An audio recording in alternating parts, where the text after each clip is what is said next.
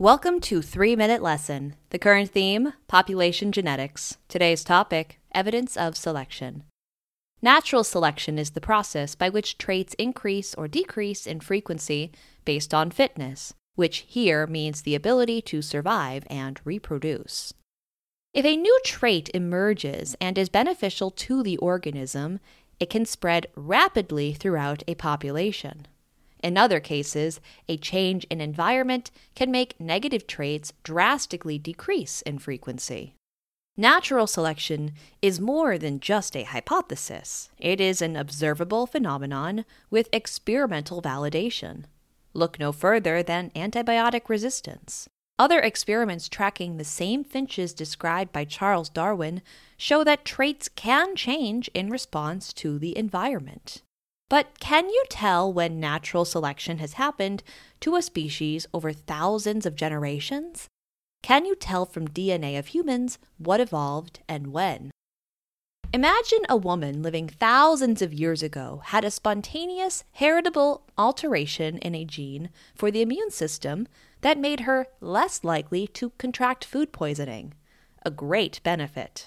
The 50% of her offspring that inherit the advantageous trait are more likely to survive to adulthood and reproduce. So, in a relatively short period of time, most humans come to have this trait. Now, DNA acquires new mutations between generations at a somewhat steady pace. Since you get 2 copies of the genome from each parent, different mutations happen on each version.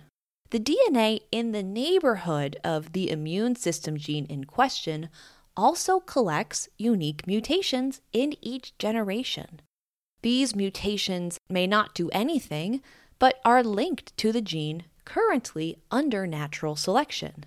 If you inherit the advantageous trait that protects you from food poisoning, you also inherit those unique mutations linked nearby. Because the disadvantageous trait is lost over time, so are all the other mutations linked to the disadvantageous version. The result is that genetic diversity around the selected advantageous trait is suspiciously lower. The other chunk of diversity was lost, along with the disadvantageous trait. Using this theory, we have found recent human evolution for traits like light skin, blue eyes, lactase persistence, high altitude adaptation, free diving abilities, and immune system adaptations. We can also understand when plants and animals were domesticated. It is genetic investigation. This has been your 3-Minute Lesson. See you next week.